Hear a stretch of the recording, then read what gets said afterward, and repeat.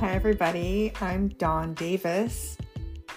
You know, the bravest thing we could possibly do is let others see us for who we really are. Raw, authentic, genuine, transparent. No shame. No fucking apologies. You are worth it, and so am I. It's time to break out of the box imposed on us by social norms, purity culture, gender stereotypes, the patriarchy. There's nothing wrong with you. I love you. Keep going.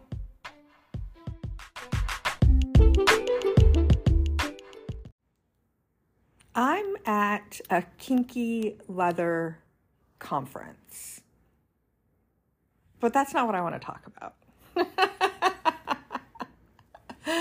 I want to talk about doing things by yourself. Well, I happen to be at this conference by myself, so I'll tell you a little bit about what's going on here. First of all, what is a kinky leather conference, Dawn? This particular event was more than 400 people all coming together in a hotel space where we attended classes and workshops. There was an opening keynote speaker. There were meals and demonstrations, speakers, discussion groups, all on the topic of kink and BDSM and leather, and people, like-minded people who maybe otherwise wouldn't associate, all got together to have these conversations, all with thoughtful, consensual, respectful, healthy relationships in mind. I find events like this fascinating and sexy and fun and educational. The last time I attended one was, I think about 10 years ago. So I was really looking forward to going, but I went alone.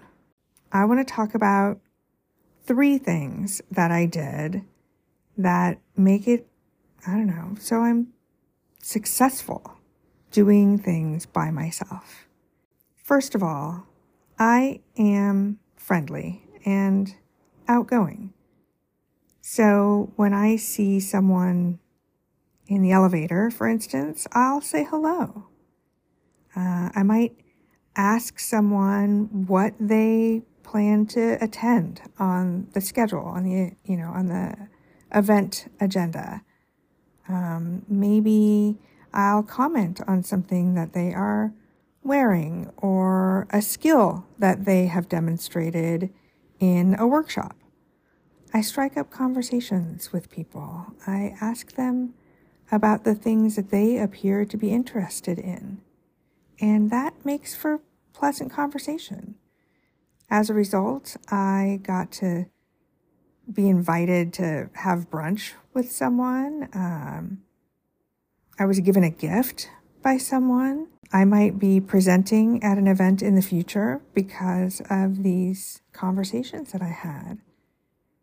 Anytime you go somewhere alone, you can also say hello, ask people about the things that appear to interest them, invite them to come along with you.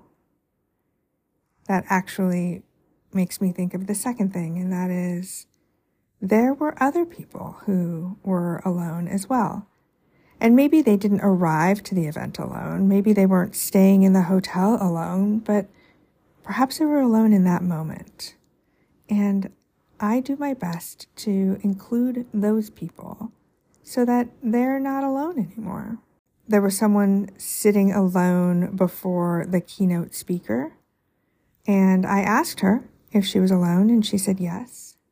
And then I invited myself to sit next to her. May I sit here? She could say no, that's fine. I'm not going to take it personally. Or maybe I am, it doesn't matter. I invited myself to sit next to a lone person so that she wasn't alone anymore. As it turns out, we are now connected on social media, and maybe we will be longtime friends.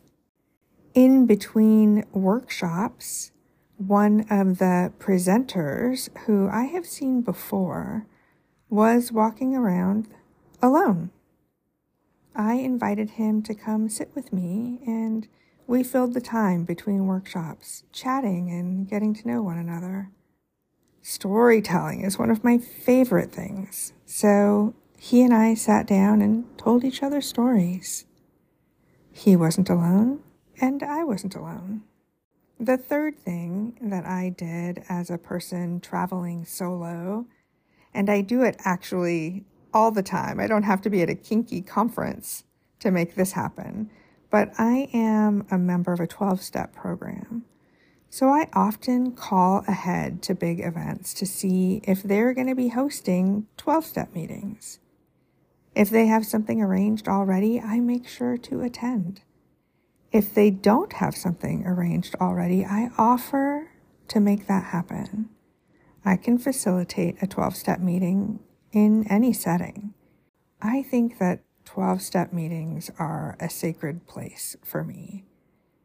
I can go there and feel safe with strangers. I can share my story and my experience. I can be useful to someone else. I can offer to listen to their experience. It's a place where I can be vulnerable, and vulnerability breeds connection.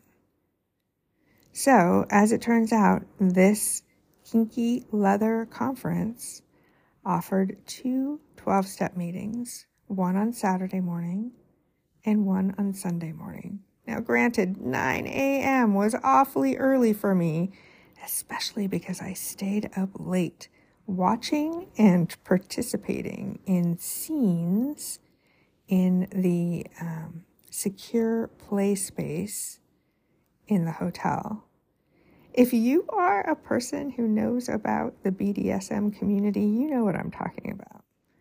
If you don't, and you want to know, I would love to share more about it. Anyway, I was up late and I set my alarm early so that I could go down to the 12-step meetings. Something amazing happened because I did that, because I took the time to get out of bed and pour myself a cup of coffee and get down to the 12-step meeting. I met someone who is a friend of a friend. He gave me a gift from that friend who has actually passed on. That's some serendipity right there. It's kind of the magic that happens when I do things alone. It pushes me out of my comfort zone. I stretch out and I talk to strangers, and then amazing things happen. Now that the weekend is over, I have made new friends. I have gained new skills, and I feel empowered and proud of myself for having done something really scary, going alone. You too can do things alone, bravely, with certainty.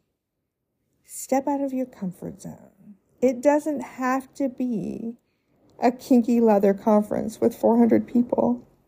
It could be something much smaller, something easier. But I believe in you. Furthermore, if you are interested in knowing more about kink and BDSM and leather, reach out to me. I offer a safe, comfortable setting where we can have one-to-one discussions about things that most people think are taboo. Dawn Davis, that's me, is an intimacy coach, a confidence specialist, and a sex educator. I make space for you to put your insides on the outside and your messy on display. Find out who you are. She's lovely. Trust me,